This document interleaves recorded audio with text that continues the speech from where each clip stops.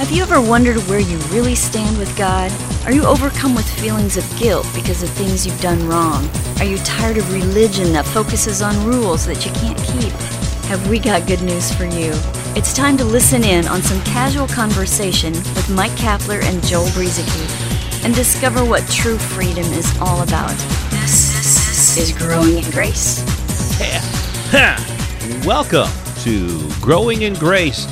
It's our weekly podcast focusing on the love and grace of God. I'm Joel Brueseke along with Mike Kapler. We do this every week, and thanks so much for tuning in. It's really something that we do from our hearts, this thing that we've been doing for so long now. Some people ask us sometimes, what can I do? What can I do to support you guys? And, really, the thing that you can do is spread the word. It's not about our egos. It's not about us getting pats on the back. But this message, we just got an email. Let me just read this real quick. I know we're going to get into some stuff here, but real quickly, this email that we just received. Joel and Mike, I've listened to all of your podcasts and read Clash of the Covenants. That's Mike's book. I can't thank you guys enough. This has been quite a journey, and this has given me peace with God and myself. My previous church life was a total disaster, had no peace, and never felt very good about how God probably felt about me. You guys probably can't even begin to imagine how much this has meant to me. You're teaching what the church completely misses, so I'm just thankful I ran into your website. Thanks again. I just love that. Now, that's from Keith. And that is really why we do what we do. That's why we do all of this. It helps hearts to be set free. We were given freedom in Jesus Christ, and He wants us to live in that freedom. And so the more we share this message with people, the more hearts can be freed out there. So I just wanted to say that as we started out today. Excellent stuff. You forward a lot of those to me if I don't see them at the same time. And they just do my heart good to hear correspondence from people, seeing people freed up. You're the reason we're doing this. We're not doing this to fluff up our ego or to somehow meet a need to share the gospel, although we have that need to some degree. I mean, woe is us if we don't share the gospel with people, and this is a great format and forum in which we can do that. But the real reason that we do this is to help people begin to see what Jesus Christ accomplished for us. I spent much of my Christian life, like a lot of you out there listening, I'm sure, and Joel as well, I spent a lot of years trying to establish myself, in God's good graces. I was always trying to further myself into being more accepted by God, more approved by God, trying to satisfy God more, trying to avoid all the bad stuff and do as much good stuff as possible so that I could secure my eternal future. I knew that salvation was supposed to be a gift that was received freely, but somehow you just get it in your head based on different church doctrines and other things that we're supposed to be doing something to get more sanctified, to get more saved, to get more under God's blessing and protection. I mean, whatever it is. That was like spitting into the wind. There's Bob Seger's song, Against the Wind. I wish I didn't know now what I didn't know then. That line always confused me, by the way. But, I just think that we're here to try to help people see the accomplished, finished work that God did for us, and now that we can live in. Not that we're striving to try to gain more eternal ground. God already provided us with that. Now we can just enjoy the blessing of life that He has given to us, His life. So, wow, we went off on a little tangent there, but I'm with you, Joel. I'm with you all the way on this one. Let's ride this surfboard. Right. Yeah, it is. It's good, and it's Christ in us is really what this is all about. It's why we do what we do, and this work that He began in us, He's seeing it through, and it's the same with you, whoever you are who's listening. Christ is in you, and the work that He began in you, He's going to be faithful to complete it. So you ride the ride that Christ has you on as well. It's also good in the body of Christ. We've been talking about Abraham for the last couple of weeks, and I know we wanted to clear something up about Abraham. Galatians 3:17 says, "In this I say that the law which was 430 years later. Now, this is after God's promise to Abraham that he would have, it says, now to Abraham and his seed where the promise is made. The law, which was 430 years later, cannot annul the covenant that was confirmed before by God in Christ, that it should make the promise of no effect. For if the inheritance is of the law, it is no longer a promise, but God gave it to Abraham by promise. And I know, Cap, you had received a question about that covenant with Abraham. Yeah, I mean, think about it. I know there's really only a very, very small amount of places in New Testament writings that refer to the covenant of law as the first covenant or the old covenant. And then we've got this new thing that Jesus established that is referred to as the new covenant. Even Jesus called it that. The writer in Hebrews referred to, a first covenant and a second covenant. But this new covenant, I mean, God made different covenants with different men in the Old Testament, right? And a lot of the time, the men did not hold up their end of the agreement.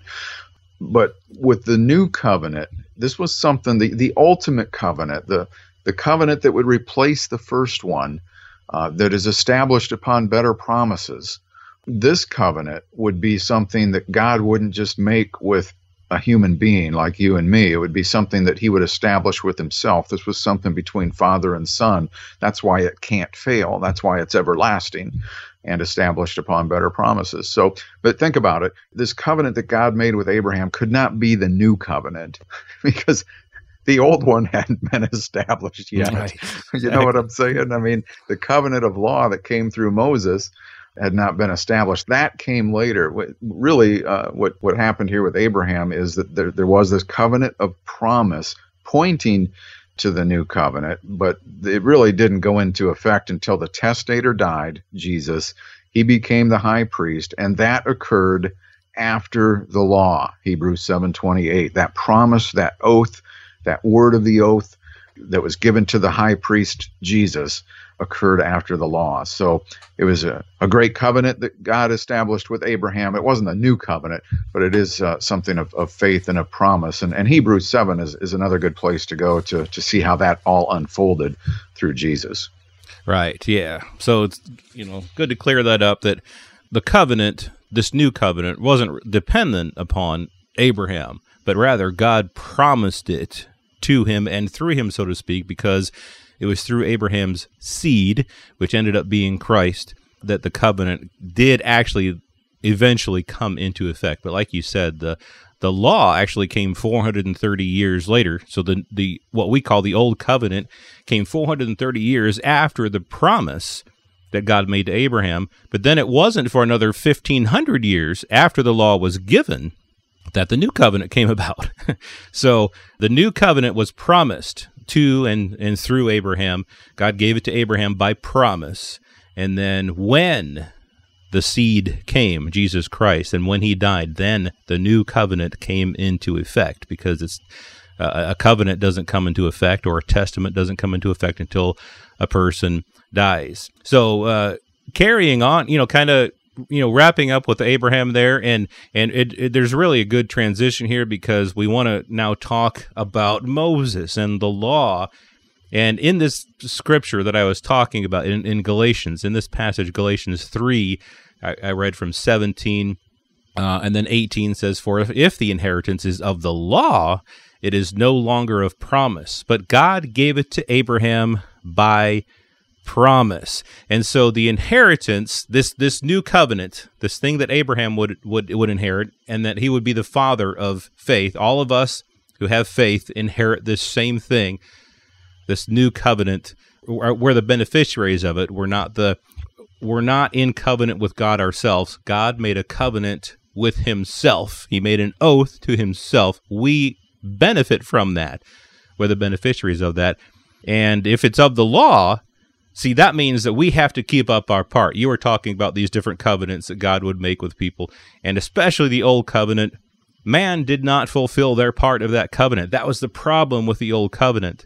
That was the problem with the law. The law, good, just, holy, but the people couldn't keep it. So Hebrews 8 says God found fault with them. And that's why the new covenant was needed. So it can't be, the inheritance, this new covenant can't be of the law, because then it's up to us and it wouldn't be by God's promise. See, that's the difference. That's one thing we really hope people understand. The old covenant, the law, was something you had to do. And James says that if you keep the whole law and stumble only in one point, you're guilty of all.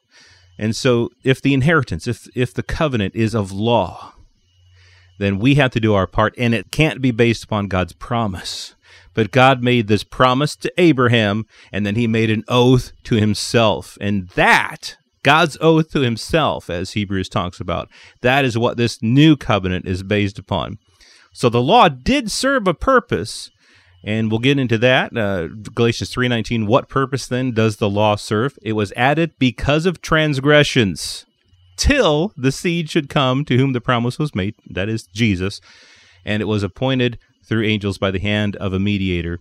Now, a mediator does not mediate for one only, but God is one.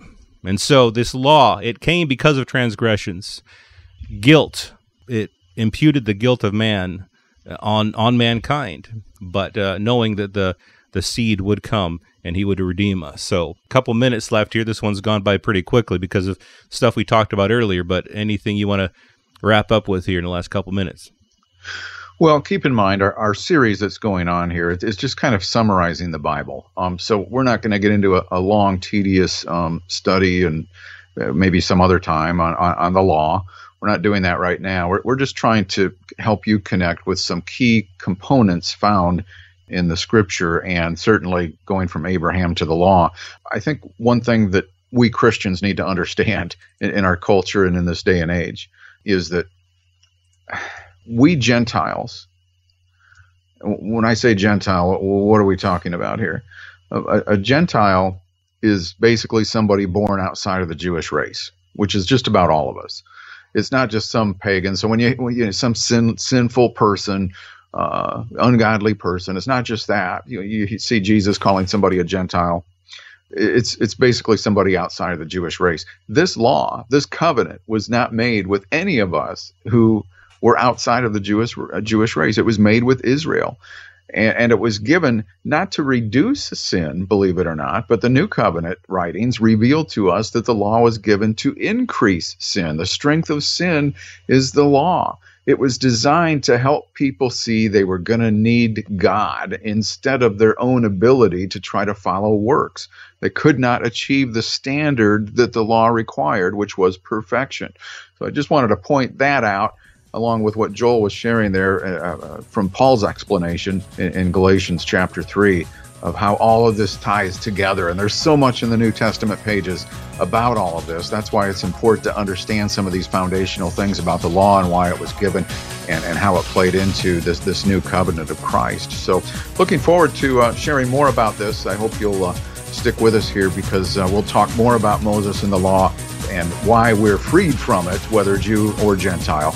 Join us right here on Growing in Grace next time at growingingrace.org. This has been Growing in Grace with Mike Kapler and Joel Brizicki, heard online through various internet sources around the world each week. To access hundreds of past programs, visit graceroots.org. Share it with a friend and listen again next week for more Growing in Grace.